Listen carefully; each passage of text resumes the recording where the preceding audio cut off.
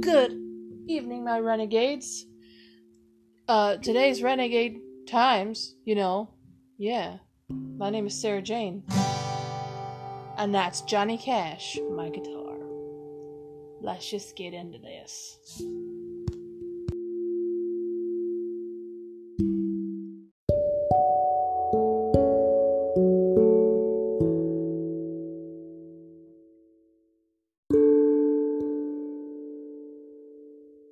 I used to say jump in the trenches with me. I need to start saying that again, man. Anyway, I dropped some merch today on Teespring, and it will be down in the description below. We have t-shirts, hoodies, notebooks, stickers, and mugs as well. I made it really cheap for you guys, and if you type in the promo code ROGUE when you order, you will get 10% off.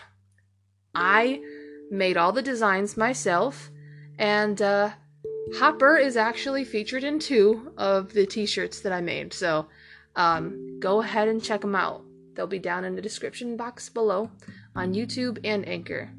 So go ahead, rep the Renegades. If you have any comments, questions, or concerns, feel free to reach me down in the description below. There will be links to my Instagram, Facebook, and YouTube channel. Thank you.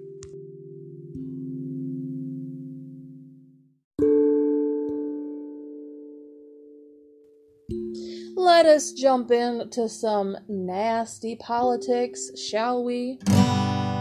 Yeah?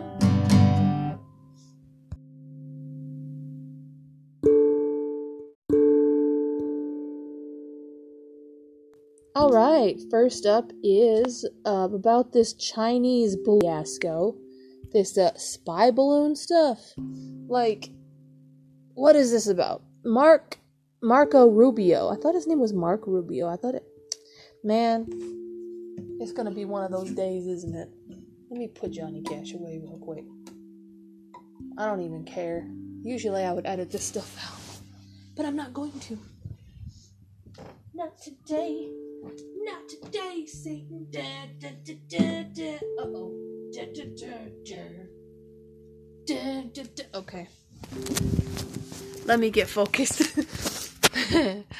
Senator Marco Rubio says China delivered a message embedded in sending a spy balloon to U.S. So,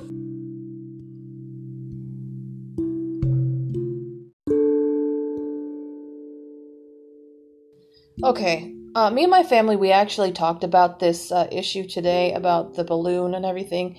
And the one thing that I gotta say is that I don't believe that it is as bad as people are making out to be on social media, on the news, all of that.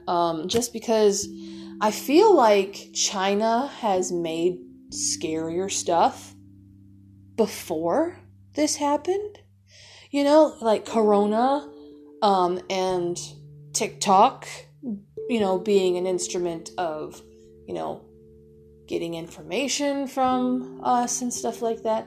I just feel like there's bigger things to worry about than a balloon floating across the sea and reaching America and flying over how many, 7 states? I can't remember.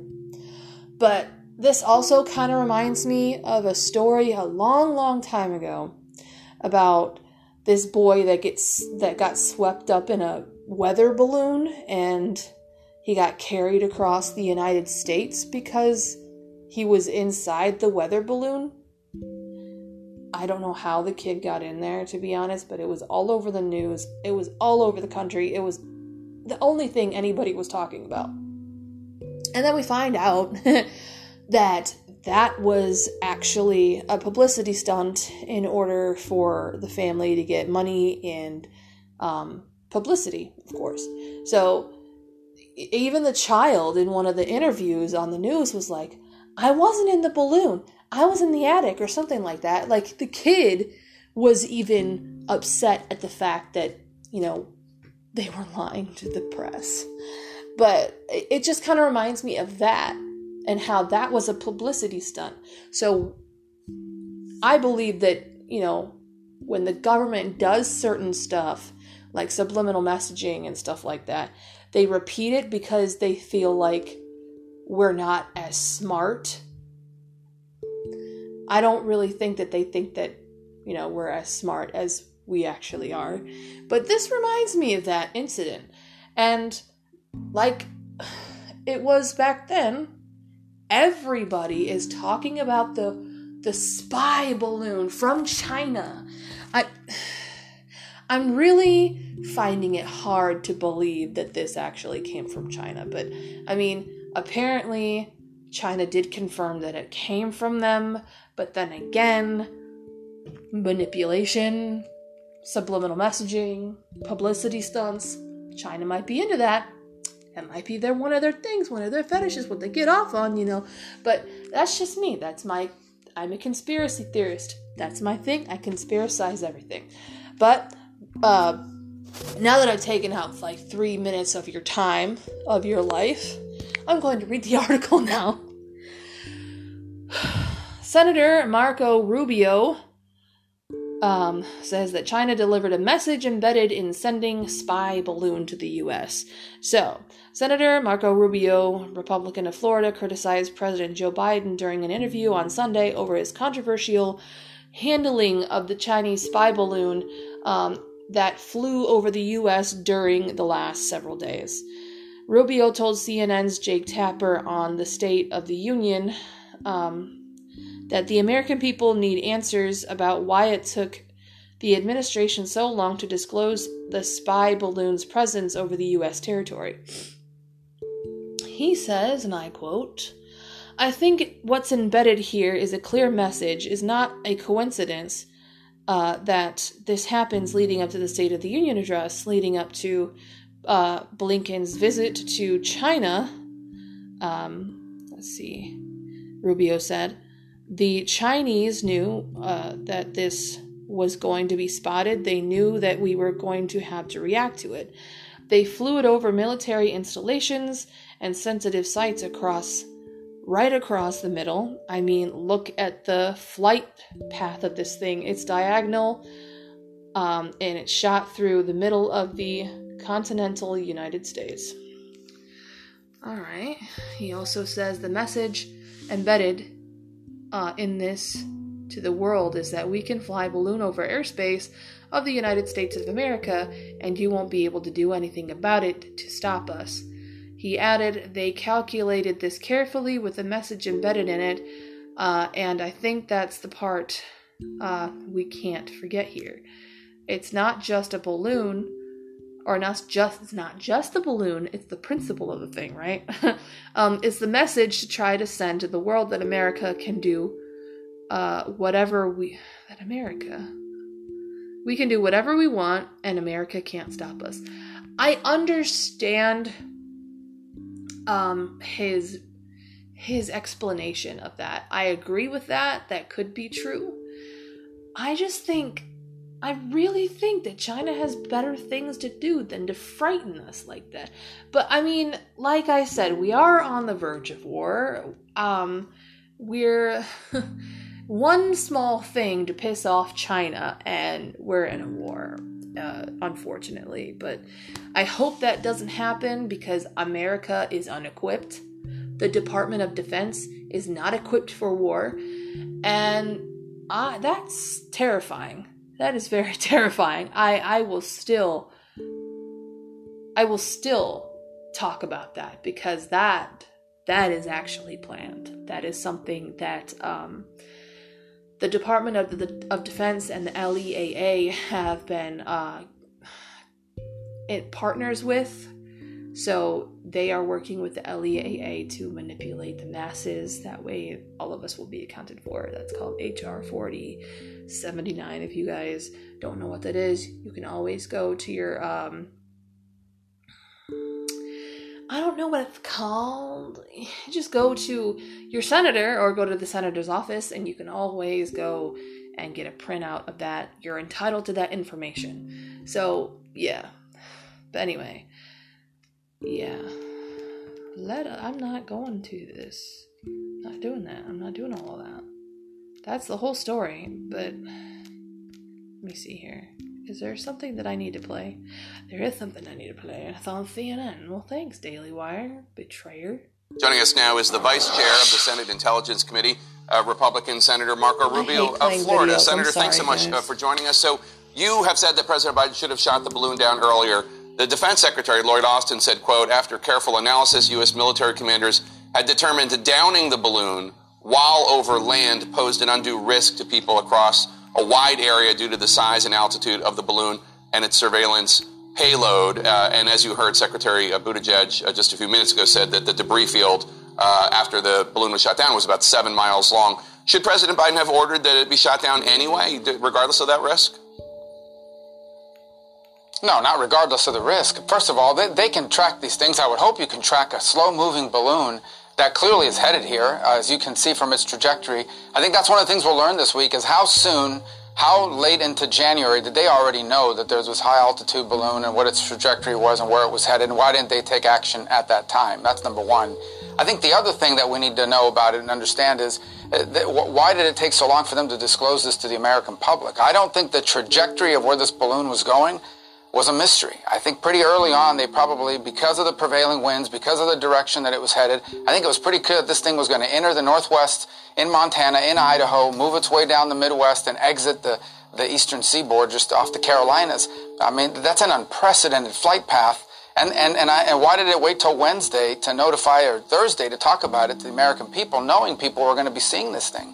As Vice Chair of the Senate Intelligence Committee, do you know, has the U.S. recovered any parts of the Chinese spy balloon? And did the monitoring of the balloon during its journey, as far as you know, yield any worthwhile information for the U.S.? Well, we won't know that until we get into a secure setting this week in Washington, and probably most of that is something we won't be able to disclose in any great detail, other than to say this, and that is that, they're going to try to recover this. Apparently it's in shallow waters. We'll see what they recover from it. But I don't think the technology or the existence of these things is a great mystery. I think what's embedded here is a clear message. It's not a coincidence that this happens leading up to the State of the Union address, leading up to Blinken's visit to China. The Chinese knew that this was going to be spotted. They knew that we were going to have to react to it. They flew it over military installations and sensitive sites right across the middle. I mean, look at the flight path of this thing. It's a diagonal shot right through the middle of the continental United States. And the message embedded in this to the world is we can fly a balloon over airspace of the United States of America, and they won't be able to do anything about it to stop us.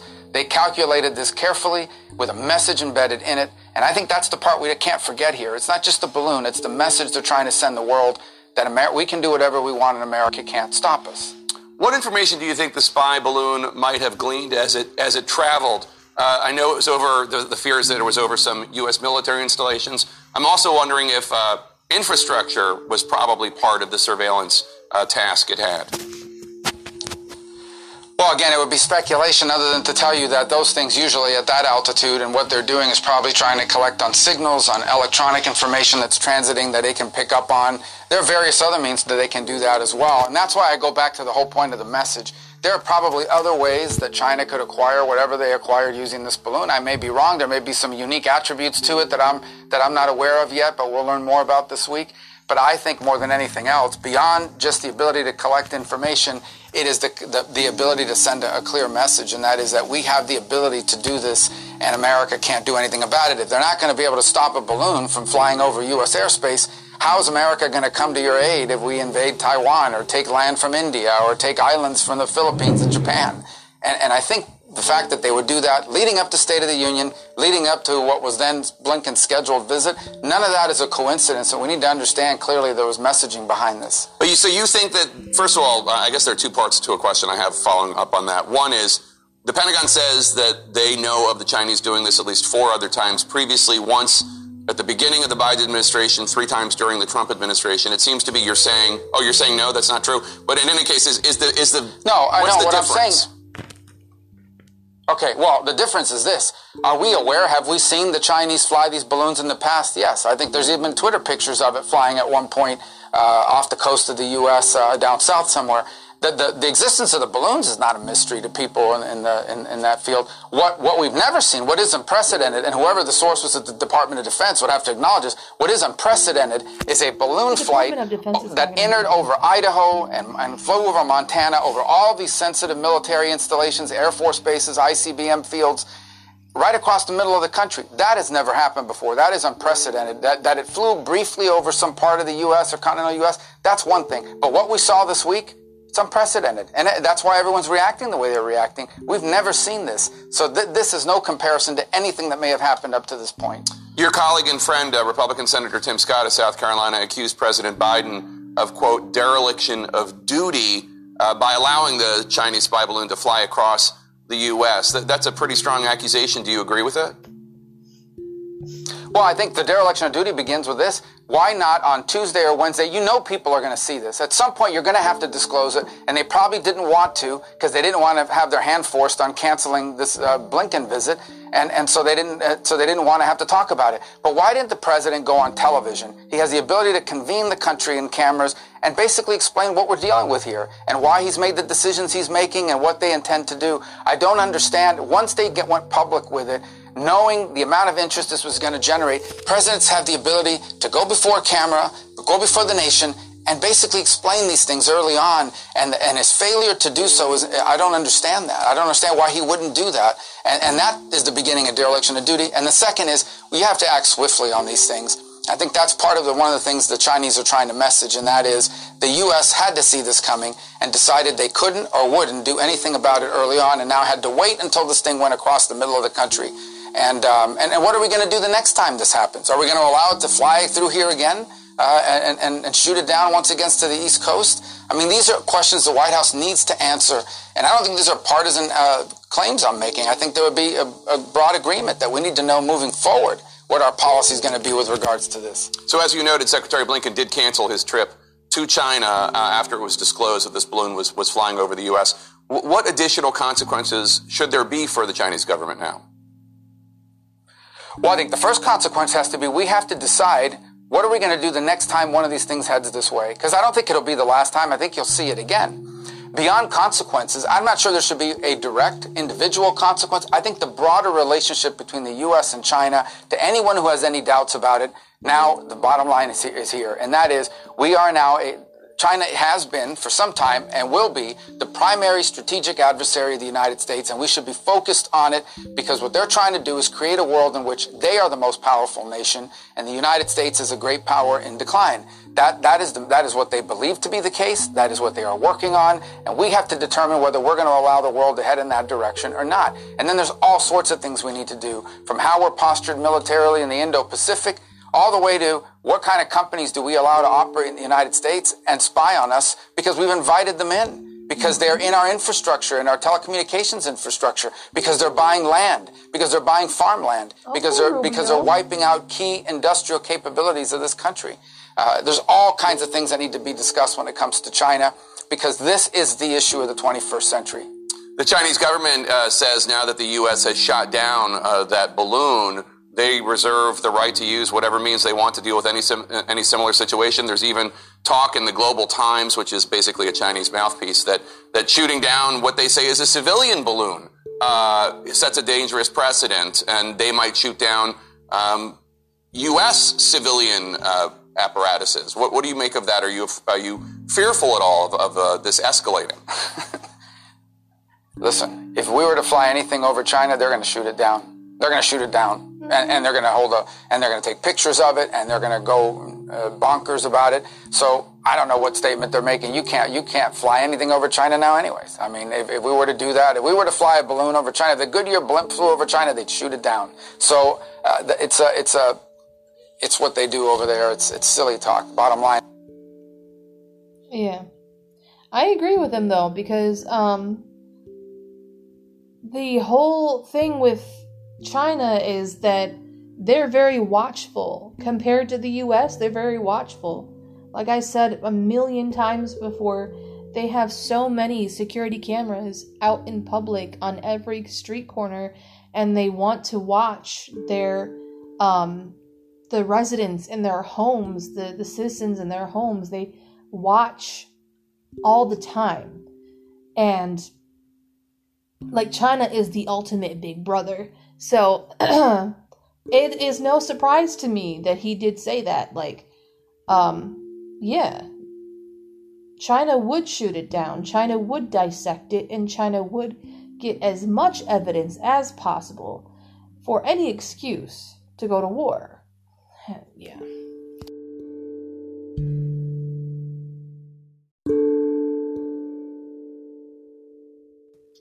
Okay, next up is DeSantis administration moves to punish Florida venue that hosted sexually explicit drag show open to kids. How many times do I have to say this, guys? Leave kids out of your sexuality, out of your gender confusion. Please. Kids need to stay kids. Kids need to stay innocent. They don't need to be tourists in your circus. I'm not sorry that I frickin' said that. The administration, Governor Ron DeSantis, Republican of Florida, moved to revoke the liquor license of a Florida venue that hosted a sexually explicit drag show that was open to children, according to a complaint filed Friday. Orlando Philharmonic Plaza Foundation, a performance art center, had hosted a performance of a drag queen Christmas on December 28th, an event which was advertised as being open to all ages. Oh my God. Despite warnings of the state of Florida about restricting attendance if the performance was sexually explicit. All right. After the show, Florida Department of Business and Professional Regulation filed an administrative complaint to revoke the venue's liquor license after determining that the performance was explicit and there were children present. Yep, Governor DeSantis stands to protect the innocence of children. Thank you, DeSantis. And the governor always follows through when he says he will do something. I like this guy. DeSantis Press Secretary Brian Griffin. Really? Brian Griffin from Family Guy. Yo. DeSantis Press Secretary Brian Griffin said in a statement to Florida's Voice News, the complaint said the theater promoted the show using targeted Christmas-themed promotional materials that did not provide notice as the sexually explicit nature of the show's performance or other content. Of course not. Didn't I do a thing? I did a story about a Florida couple. I think they were in Florida. I could be wrong. But regardless, this is LGBTQ plus P, maybe. But I did talk about this in one of my last episodes, how this Florida gay couple decided to sodomize their kids and pimp them out to pedophiles. So I am very surprised that the toxic part of the LGBTQ has the nerve to keep doing stuff like this and exploiting children and victimizing children. I mean, I shouldn't be surprised, and technically I'm not, but it's like, really, bro? You gonna keep doing this? Anyway, rather than call attention to the show's sexually explicit content or acknowledge that it might not be appropriate for children, respondents' promotional material unequivocally stated all ages welcome. The complaint continues. Let's see. According to the officials, the show's explicit content included exposing prosthetic breasts and female genitalia, exposing the buttocks, performers, simulated masturbation, and sexually explicit children's Christmas songs like "Screwed Off the Red-Nippled Reindeer." Jesus Christ. Oh my God. Why? listen, I know that I have no filter, and a lot of the time I say things at the top of my head, and I am unapologetic for it. And to be honest, there's no real excuse for why I am the way I am. I'm just me. But just reading the title of that song reminds me that I'm not the worst person out there saying the stupidest shit that's on the top of my head. Screwed off the red-nippled reindeer. So, my question is, was this song about gay sex or bestiality? That's what I want to know. Oh, there I go with my mouth. I'm just surprised. Like, I always knew that drag shows were very, like, sexually explicit. And I don't understand why anybody in Florida... Oh, never mind. It's Florida. Jesus. I'm trying so hard to stand up for this state, but there's a lot of people down there that are just stupid. I have read stories of people throwing a crocodile or an alligator, whatever they have down there. They just threw a reptile through a drive-through window because they were angry that somebody got their order wrong. I mean, why, Florida? I mean, so I guess, no, it does not surprise me that people took their kids to this, but common knowledge would suggest that you don't put your kids in a drag show. You don't put them in a place where they can see a drag show because it's automatically gonna be sexually explicit. Yeah. But of course, it's wokeness, people. I have declared war on woke folk, and y'all are stupid as hell. The complaint said that the performance violated several Florida statutes, leading the agency to move and revoke the liquor license. The complaint follows an investigation by Florida into several drag performances, including one in Fort Lauderdale. Fort Lauderdale. There's no hope for Fort Lauderdale. Republicans in other states have also moved to prohibit children from being exposed to sexually explicit drag shows. They're always going to be sexually explicit. I've never been to a drag show, nor will I want to. I just feel it's ridiculous for a man to actually go up there and dress like a woman. It is literally demeaning to the male gender for another man to just go out there and parade in a dress, flash everybody. It's just not the lifestyle that I support, and it's not the type of hobby that I would want any of my loved ones to be a part of. I would still love them, of course, but the thing is that it's just not me, okay? I don't support stuff like that. Especially when you bring your kid to a damn drag show thinking it's not going to be sexually explicit. What the hell? Anyway, a bill intended to prevent children from attending such performances advanced in the Tennessee State Senate. The proposal was introduced by Republican State Senator Jack Johnson, and who told the Daily Wire in December that he is cautiously optimistic that it would pass. Yeah, unfortunately, when you make a rule, people are going to break it. Just saying. I think we would all agree that some of the video we have seen recently of some of these drag shows that were quote unquote family friendly were anything but that. And if I attended one of these with my kids, I would have been mortified, and I would have wanted someone to be prosecuted for engaging in that kind of entertainment in front of my kids, Johnson said. I agree, but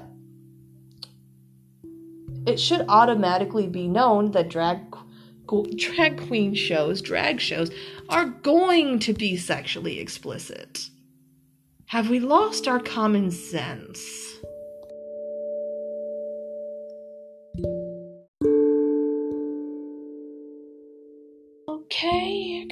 the last story in the politics section if I can get there. Yeah. Okay. NYPD officer fighting for his life after being shot in the head.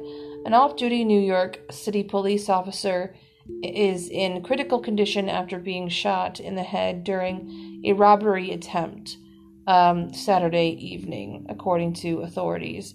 The officer, identified as 26-year-old and 5-year veteran of the New York Police Department, traveled with a relative to Ruby Street in Brooklyn to purchase a vehicle in a transaction arranged on social media. Officials said during a Saturday night news conference. Okay. Upon arrival, the suspect pulled out a gun and announced a robbery, leading to an exchange of gunfire in which the officer was struck, said Michael Baldacino, Assistant Chief of the NYPD Detective Bureau. NYPD Commissioner Kishant Soul, I think that's how you say that name, said the officer was transported to Brookdale Hospital in critical condition. Please keep this officer in your prayers. He is currently fighting for his life, Soul said. Police asked the public for assistance in finding the suspect, who Baldacino said fled from the scene of the shooting. He encouraged anyone with information to call Crime Stoppers. Baldacino also said police had no reason to believe the suspect knew the target of the attempted robbery was an off-duty officer, but he stressed the shooting remained under investigation. New York City Democratic Mayor Eric Adams said, the wounded officer is married and has children. We will catch the person responsible for this act, he said. The relative who accompanied the off-duty officer is not injured, police said, per the New York Daily News. Patrick Lynch, president of the Police Benevolent Association of the City of New York, said, legislators are living in a fantasy world when they talk about crime as if it is not real. We've asked for help before. We're asking and demanding help now, he said. New York Democratic Governor Kathy Hochul conveyed well wishes for the officer and denounced the scourge of gun violence. I'm praying for the recovery of the off-duty NYPD officer who was shot during an attempted robbery last night, she tweeted. Everyone deserves to feel safe in our state. I will keep doing everything in my power to combat illegal gun trafficking and gun violence epidemic. Right.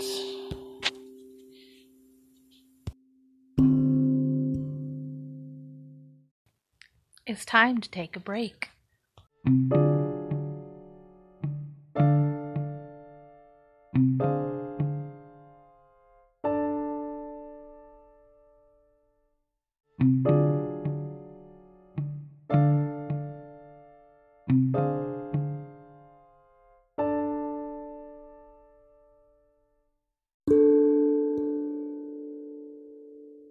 Alright, next up is entertaining stuff I find interesting, and hopefully you guys too.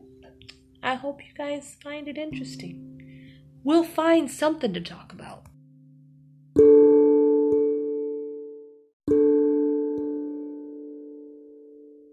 Listen, can I just say something? Listen. I have talked about Alice in Borderland before on this podcast, but let me tell you, when I say I had an adventure watching season 1 and season 2, and I'm already ready for the 3rd season. Jesus Christ, I need it now. I have never been so engrossed, so enamored with a show. It is incredible how Sato has directed this and all of the writers that he's picked to write each and every episode, it is chef's kiss 1,000 times infinity. Okay? This show is amazing, and yes, I don't find anything wrong with it. That's just me. I know there are people out there that are critics, probably just criticizing the shit out of this show. Shut up, that's my baby. I love that show. Anyways, if you guys don't know what if you guys don't know what Alice in Borderlands is, it's on Netflix, and it is a Japanese show. It has been dubbed in English for the Netflix here in America. I know you can get like other languages as well, but I absolutely love this show. The last episode of this second season made me cry, and it made me so angry at the same time. My emotions were everywhere. But basically the show centers around this guy named Arisu. And Arisu doesn't really have a purpose in his life. Now I don't want to assume anything about the Japanese culture, but when it comes to the culture in the show, his family is very hard on him because he doesn't have a job. He doesn't have a good paying job. He just likes to sit and, play video games all day. And he blocks everything out. And he has two really good friends that are on the same level as him, and they end up getting abducted somehow. And they get put in this replica, city of Tokyo. And they have to survive on their own by doing all of these crazy games that, are facilitated for them, organized for them. And people die, of course. There's so many people that die in that show. My heart hurts. Oh my god. It's not okay. But basically, it's like the Hunger Games, but so much better. So much more bloodier. If you like blood, if you like people being ripped apart, if you like to see that, which for me, I have a certain taste for that. I don't even like saying that. That sounded weird. But when it comes to violence in movies and shows, for me, it's either all out or it has to be G-rated. Alice in Borderland is definitely just R-rated. It is very all-out violence. And for some reason, I'm okay with it. A lot of the time, when it comes to seeing blood, I'm like, I don't want this. I don't like this. I think it's because, if it's a true story, then I get really freaked out. But if it's not, I'm pretty cool with it. But the whole show is just beautiful. I love the show. And if you guys start watching it, which I recommend you highly to do, I want to challenge you, okay, to find the Queen of Hearts, to find Alice, to find the Cheshire Cat, because there are people in the show that are actually modeled off of these characters from Alice in Wonderland. And I want you to figure out who's the Cheshire Cat, Alice, and the King and the Queen of Hearts, because you'll just find similarities to it. And I am just so happy. I'm happy, but I'm sad. But okay, I can't really tell you much else, because basically the whole game is where you have to collect every card in every suit. All the 52 cards have to be played. So every card has a different theme. So if it's the 2 of clubs, then that's the level. That's level 2. But the clubs is actually group. Diamonds is life or death situations. What's another one? The hearts one, which is the scariest one. It's where they mess with your heart. They pull on your heartstrings. And that one hurt me when I saw Arisu play the 7 of hearts. Because, oh my god, and they're all picked randomly. There's no like progression. There's not like one, like level 1, 2, or 3. It's like level 1, like ace of spades. And then it's like level 7 of hearts. And it's picked randomly, and you have to be like really prepared for what's about to happen. But there is one card that has not been played.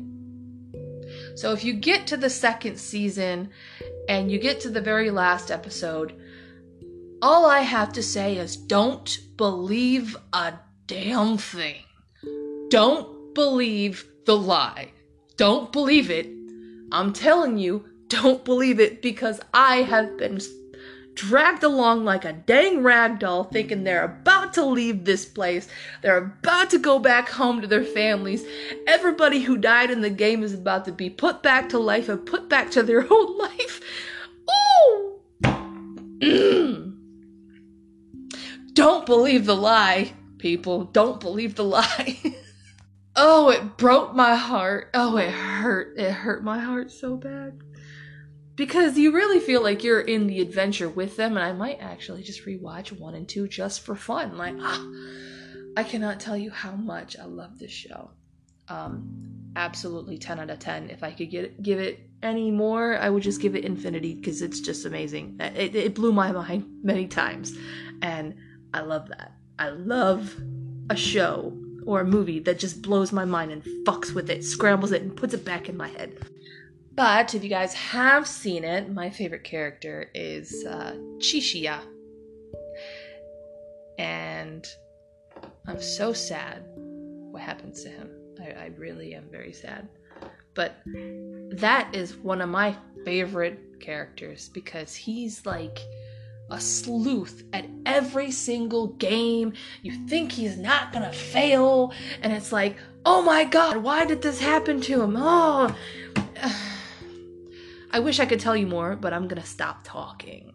I'm actually gonna talk about The Chosen now, because I went out and saw the last 2 episodes in theaters, and it is number 2 in the entire world for one of the most favorite shows out there. And I am so proud of Dallas Jenkins with him, like doing this whole thing. He created the app where you watch the show all by himself. He created the show, the sets, and everything by himself. It has been filmed in Texas and in Israel simultaneously, and I cannot tell you how happy I am that there is a modern take on the story of Jesus Christ. And I know that there are so many people out there that have controversial views about what's going on in the show. And the thing is that just because it's the Bible doesn't mean that you can't take creative liberty on things. Because as much as detailed as the Bible is, there are things left out in history. So we have to go back in history and find these people that have been explained in the Bible to get more information.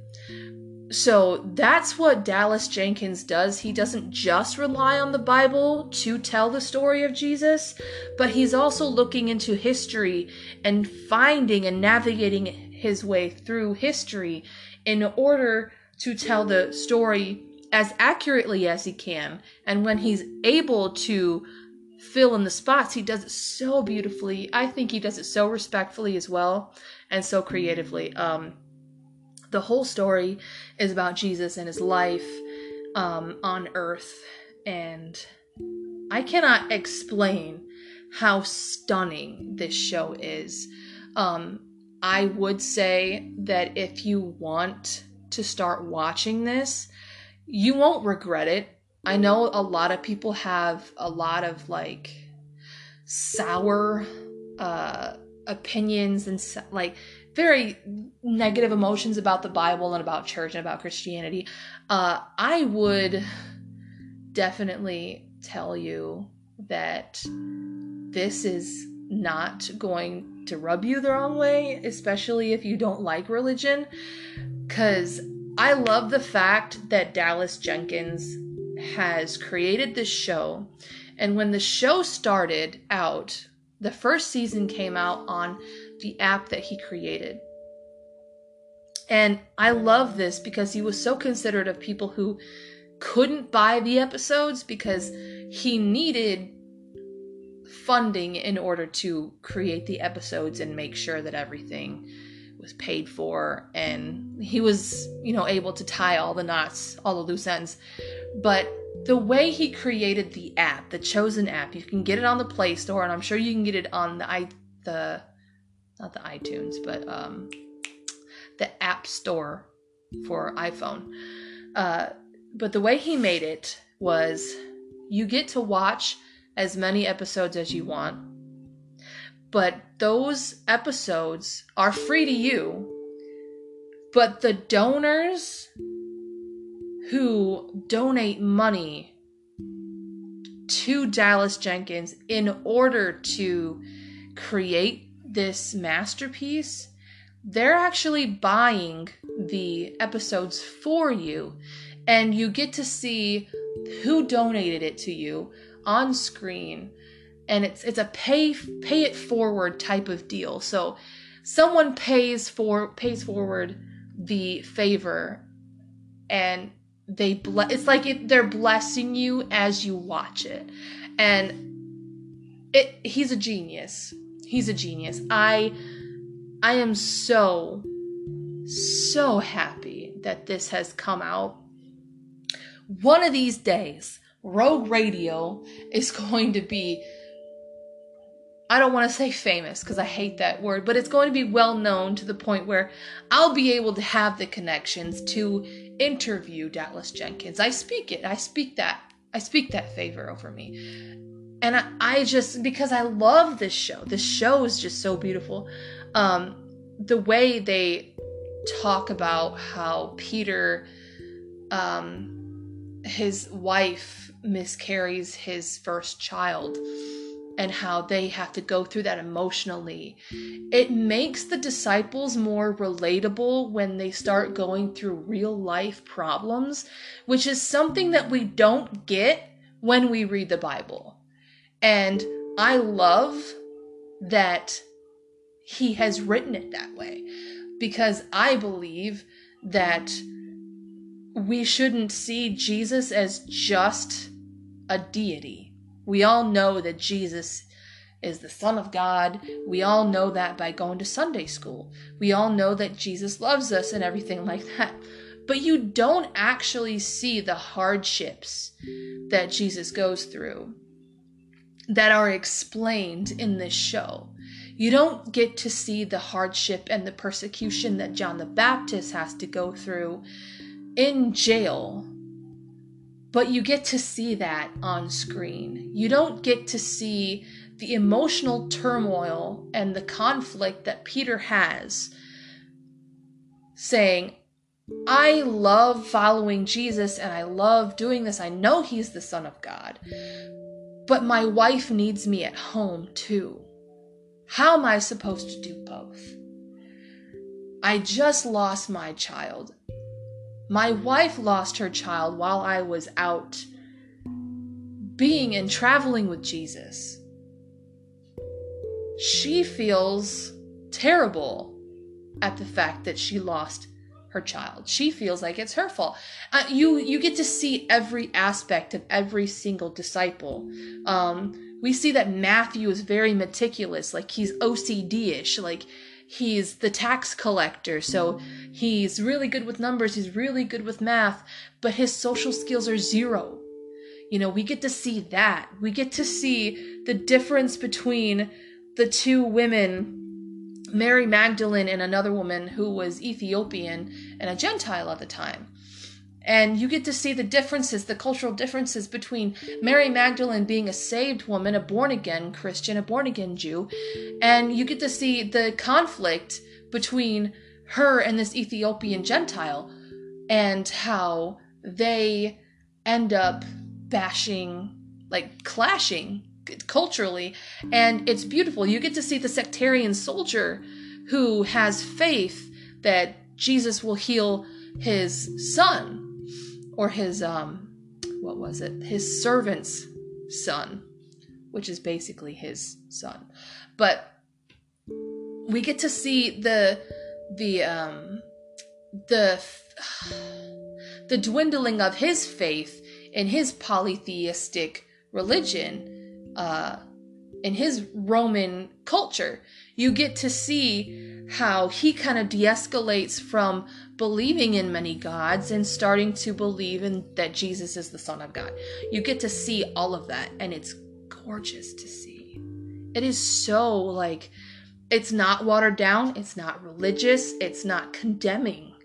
It is human, it is beautiful, and relatable as heck. I love this show very much. And at some point, I am going to have to watch it myself, by myself. That way I can just soak it all in again. Because when I say I went in the theater wanting to be entertained, but I came out humbled spiritually, I mean it. I mean it, because one of the last episodes is of season 2, I think. Is it season 2? Whatever. We get to see Peter, or Simon at this time, but I always call him Peter. But we get to see Peter seeing Jesus walk on the water. And we get to see the argument that he has with Jesus, saying, you get to do all of these miracles for everybody else, but you didn't get to perform a miracle when my wife lost her child while I was with you, serving you. And he goes through so much emotion as he's arguing during this storm, this huge storm with crashing waves and everything. Rain is pouring down. The other disciples get really panicky when he starts walking on the water, and he almost drowns when he loses faith.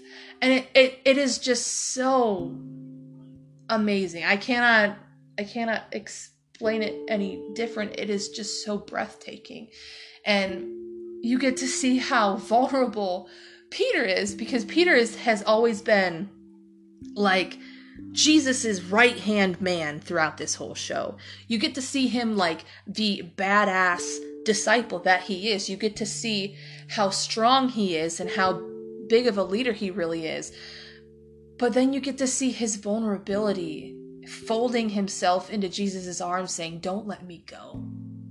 Please don't let me go. Please don't let me go. How many times have we said that to Jesus? How many times have we prayed and cried out to God, saying, please don't let me go. Please help me. Please forgive me. Please, please, please, please. How many times have we been in a place of desperation like that? That's what I mean when it's so relatable, guys. I cannot tell you how. I can't explain it. You guys have to go and watch it. I'm almost in tears just talking about it because I'm so excited. I'm spiritually excited, guys. I'm just spiritually excited for you guys to go out and watch this. And it's everywhere. I know you can watch it on YouTube. I know you can watch it on The Chosen. You can watch it on the Angel app, the Archangel app. Go ahead and watch it. It is incredible. And if you have any time to catch it in theaters, please go and do it. Because you won't regret it. I promise you, you won't. You will not regret it.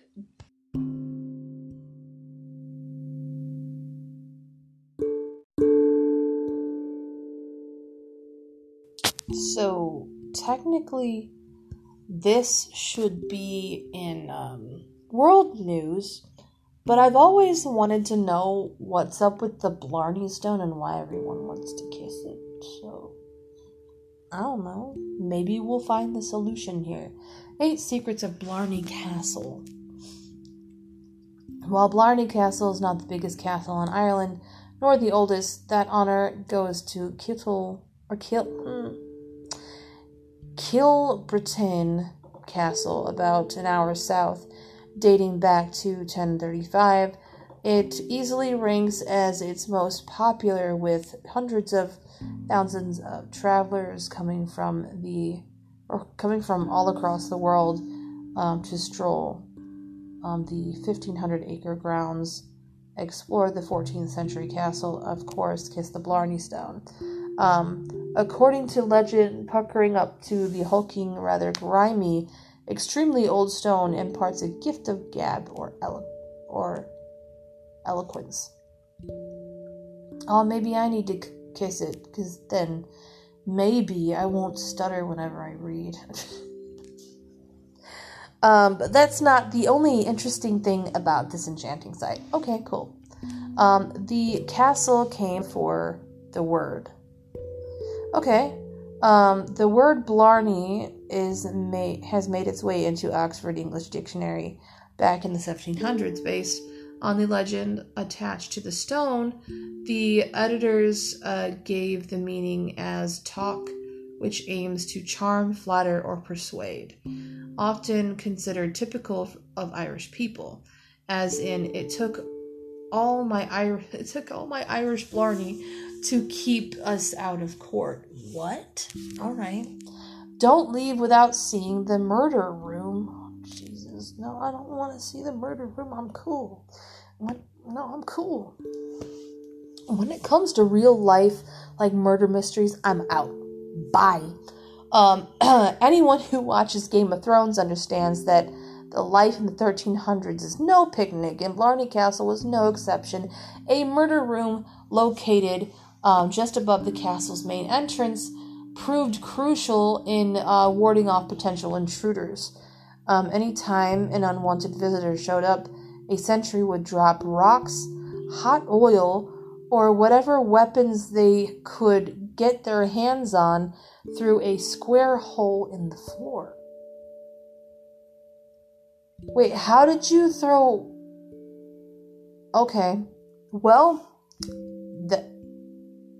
y'all know that's haunted. Scientists only just figured out where the stone came from. For years, rumors swirled around the stone's origin. Did it come from the same rock as Stonehenge? Was it related to the Stone of Scone, the coronation stone used by early Scottish and English kings in 2014? Geologists confirmed that the stone was sourced from 330 million year old limestone, and that it couldn't have come from England. Molecular samples proved the rock was actually native to southern Ireland. Okay. I still need to know, the full story. But, okay. Cormac McCarthy was the first person to kiss the stone. Okay. Not the famous author. In 1314, the stone was gifted to the castle then owner, King McCormac McCarthy, as a thank you for King Robert the Bruce of Scotland for providing the military help that led to winning the Battle of Bannockburn. That's how you say it, I think. Okay, according to legend, oh Lord, why we gotta talk about witches, man? According to legend, a witch who lived in the nearby Druid Rock garden told the king that the stone would bestow special gifts of eloquence upon anyone who kissed it, so he did, and the tradition has continued ever since. See, now I don't want to kiss it. Never mind. No. Nope. There's another legend out there. According to historians, the Blarney Stone didn't get its mojo from a witch at all. but from Queen Elizabeth I.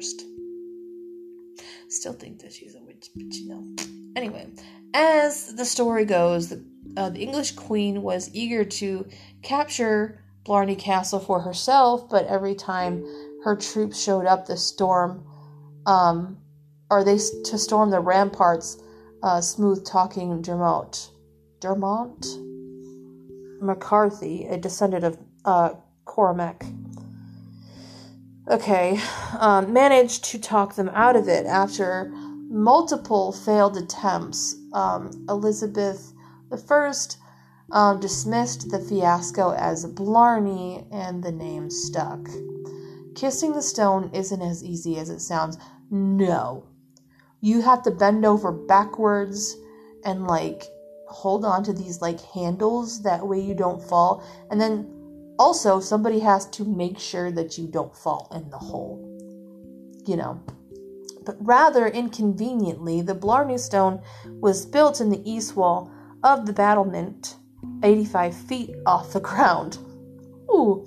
To reach it, you'll have to climb 128 narrow stone steps. Once you've gotten to the top, you've waited your turn and steady yourself for the most awkward smooches of your life, laying down on your back. A docent will An assistant will assist you to grip a set of iron bars, tilt your head backward, and deliver an upside-down kiss. It's the only way. There's more to see beyond the castle. Awesome. What Irish estate could be complete without beautiful gardens? From arbitrums with rare trees and mystical druid rock formations with names like the Witch's Kitchen. Stop it with the witches, bro. I don't like this. I don't like it. That's all I gotta say, man. And the wishing steps. The gardens of the Blarney Castle spin a tale as unique as the stone itself. Stop by Bog Garden, where a trio of 600-year-old yew trees sits alongside a gently trickling waterfall. Or in early spring, be lulled by the sound of rustling leaves along the estate's twin lime tree avenues. There's a poison garden, y'all. Visitors would do well to heed a sign posted at the entrance of the poison garden, which warns, "Do not touch, smell, or eat any plant." See, my dumbass would probably be in trouble just because when I see a plant that's pretty, I don't know, I'm pretty sure that there's beautiful poison plants out there, but I'm just gonna be like, ooh, what does it smell like? Oh shit, Matt, nope. I'm not gonna, for me personally, it would not work out. But opened in 2010, the highly researched collection of over 70 flora contains such toxic shrubs as henbane, hemlock, wormwood, and unexpectedly cannabis. Well, though the enclosure, which keeps the deadliest specimens locked in black iron cages, occupies just a tiny fraction of the wider grounds, it's easily the site's most popular attraction. I kind of liked reading that. I enjoyed reading that, even though there's I should know, because I am Irish, that there are some witch legends. But anyway, I'm done.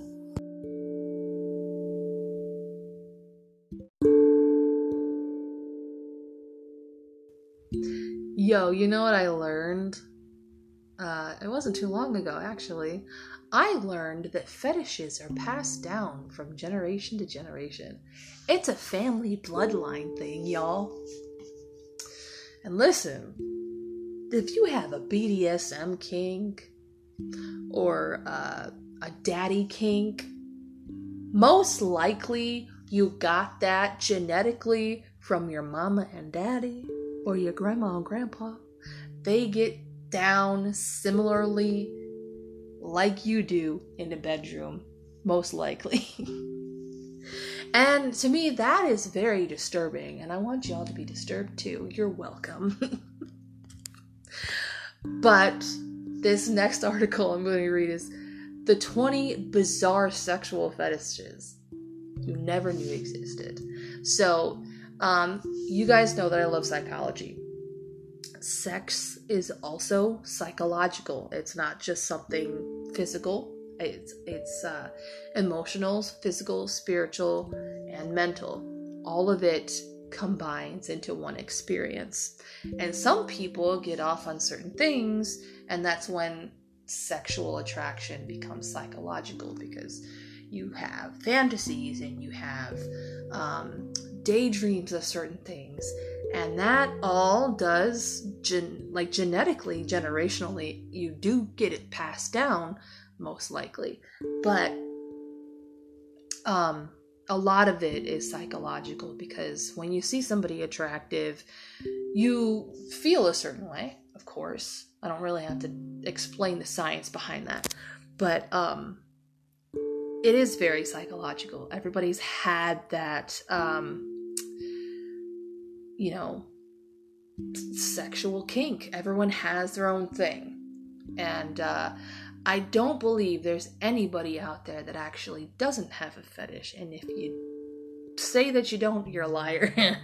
Everybody has their thing. Everybody has a certain thing that they like, whether it be small or really big. So we're gonna talk about this. Okay.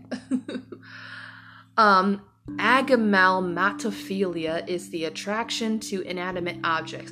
So this is something that TLC has decided to pick up.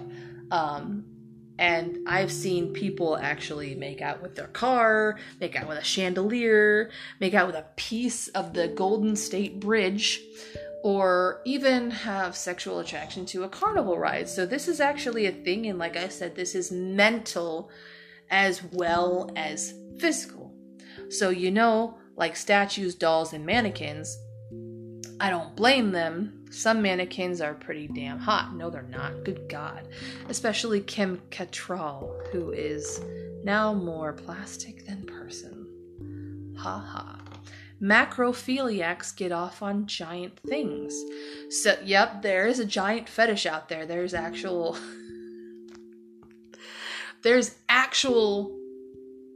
things out there. There's actual porn stars that get paid to stomp on like little models of cities, and people get off on that. I don't know why, but the innovations in editing, there are films that depict massive individuals engaging in sexual acts with regular-sized folk. Ooh, okay. Ooh, that made me shudder. I don't like that. That doesn't mean some Andre of the Giant fan fiction. Oh, I'm talking Godzilla-sized dong. Oh, Lord. So, maybe Andre the Giant fan fiction? Not all fan fiction is sexual, y'all. I'm a fan fiction writer myself, and I don't like it when it crosses the line to sexual stuff. I just don't do that. But sextrophiliacs are riled up by ghosts. Now that is a mental illness, y'all. You get sexually attracted by ghosts. Now, I told you that sex is spiritual, and this is actually a good segue to that. So, sex is spiritual. When two people connect, literally, physically, their spirits intertwine. Their spirits connect, and hi, honey. What's up?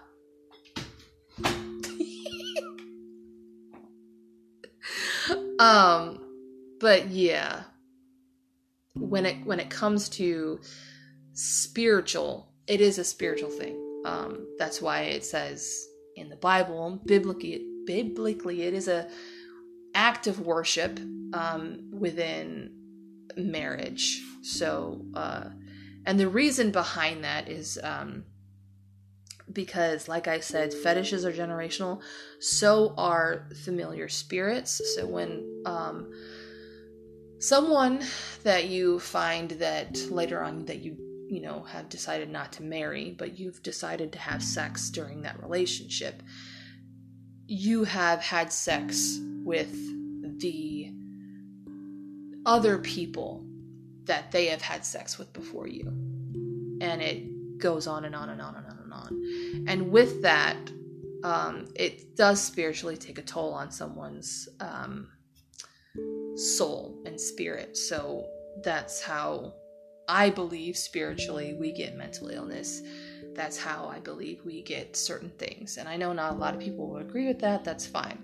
But needless to say, the article says, bustin' makes them feel good. Okay, yeah. Don't have sex with ghosts, people. Good Lord. Trichophiliacs dig long hair. Now that's not a bad thing. Like, I like long hair. Like, on me.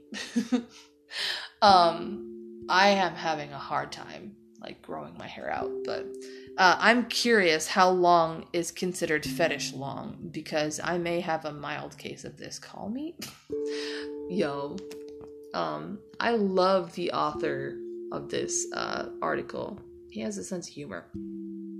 Kleptophilia is all about stealing, of course. Sure, some people get a rush out of stealing, but it actually sexually arouses these people. I'm guessing they're huge Jane's Addictions fans, too. Okay. Catotropinophilia is a fetish for mirrors. Okay. Since we're already down the rabbit hole of fetishes, there are people out there that actually masturbate in front of the mirror. They do. They have sex in front of a mirror. They do it. It's a thing. Don't know why. I know. No. These people enjoy masturbating in front of their own reflection, or having orgies in front of mirrors. How do you have an orgy in front of mirrors when there's like a bunch of people and you can't see them all in angles unless you just fill the room with... See, now I'm trying to figure out the schematics of a room and how they did... Also, you ever notice when you masturbate to a video of yourself masturbating, it's the perfect length? What the fuck? I'm done. Abasiophiliacs are into leg braces or other orthopedic appliances. Are they into old people too? These people probably love the first half of Forrest Gump and then shut it off since he starts running. Most of us do, actually. Okay. Corporophilia is the sexual attraction to feces. I thought that was fecalphilia. I guess that could be another word for it, but most, I'm going to say fecalphiliacs, but most fecalphiliacs enjoy watching others go number 2. There is, however, a subcategory called chorophagia, which is the sexual fetish of eating doo-doo. Jesus Christ. 2 girls, 1 cup makes so much sense now. Wait, no it doesn't. Of course not. Man, back in the day when that came out, I think I was like a sophomore in high school. And everybody was talking about it like, yo, have you seen 2 girls, 1 cup? Oh my god, it's gross, but it's hilarious. And all this other stuff. Like, the trends back then. Like, the things that we saw back then. Like, I don't like it. Like, everybody was talking about it, and most of them probably didn't even see it. But, yeah. Hitler, who married his cousin, actually loved his cousin shitting on his chest. Yeah, okay.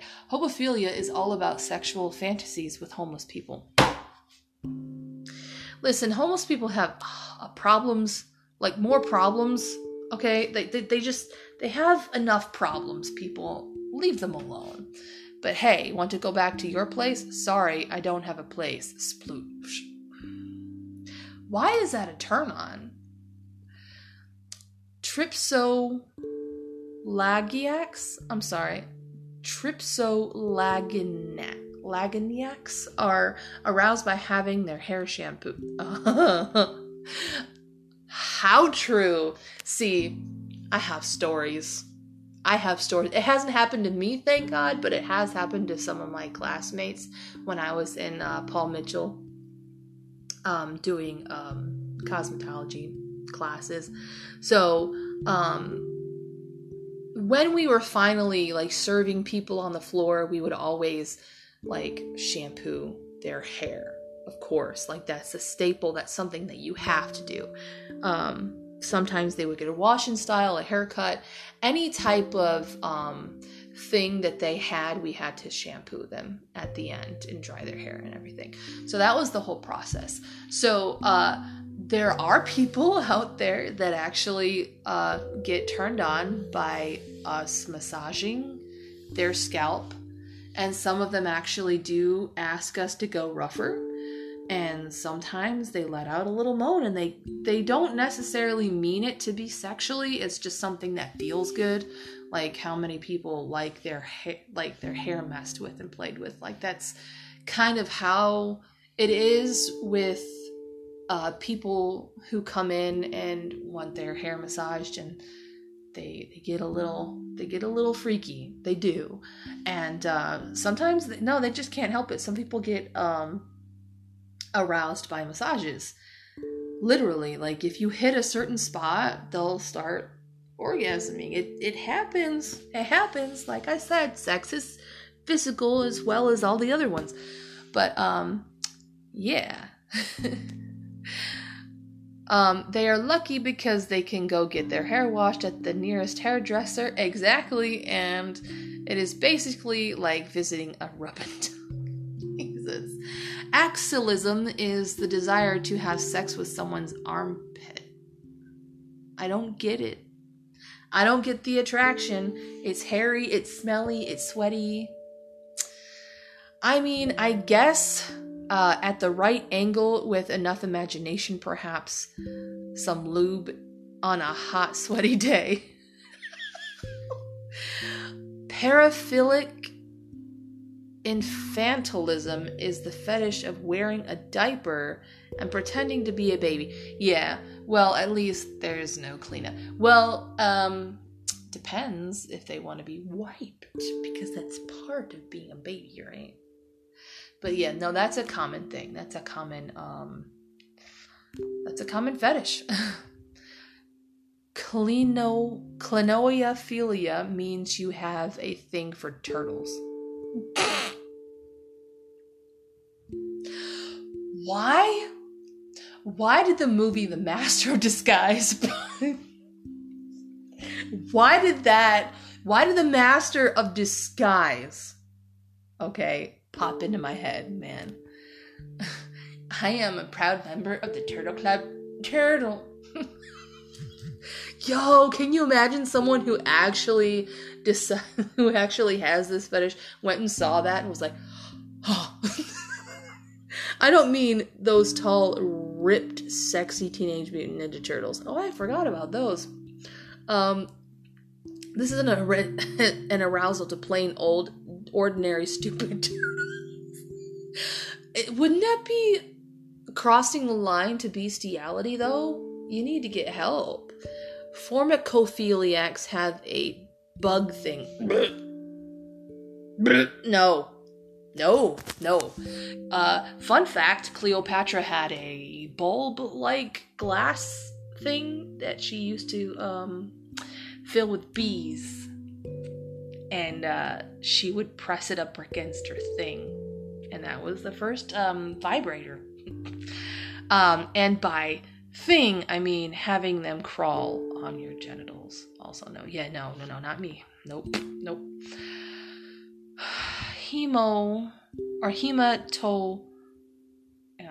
Hematolagniacs are basically sexual vampires.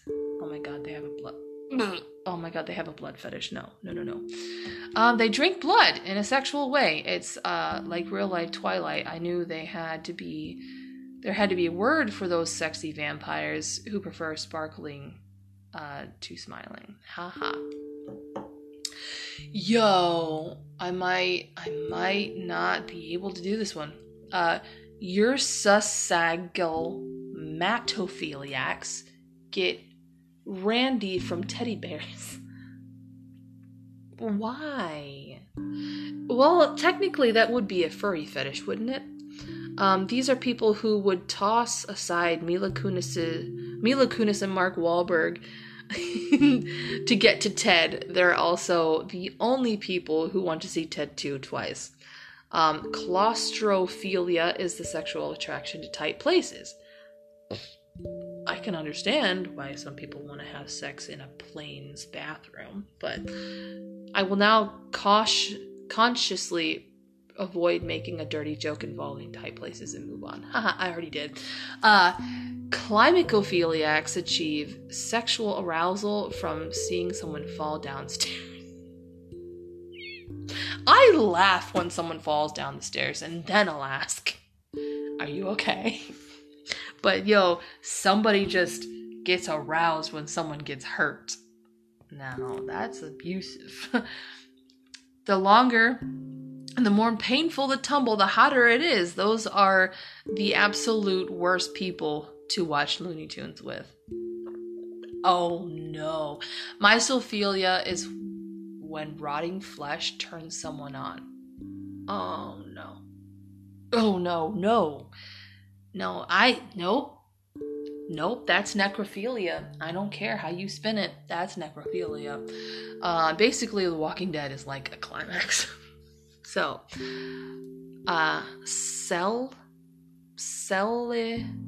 Selesmophilia is arousal by stuttering. Oh my goodness. I can understand why the listens on my Anchor are so high now. Hi! I can only imagine how some people react to me stuttering by trying to read an article. Whether the person who gave it such a hard to pronounce name is just cruel or really good at turning people on is up for debate. Well, I think I just turned somebody on.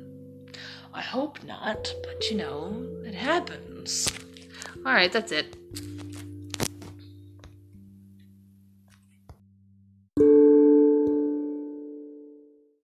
Thank you all so much for listening. I will see you in the trenches next time.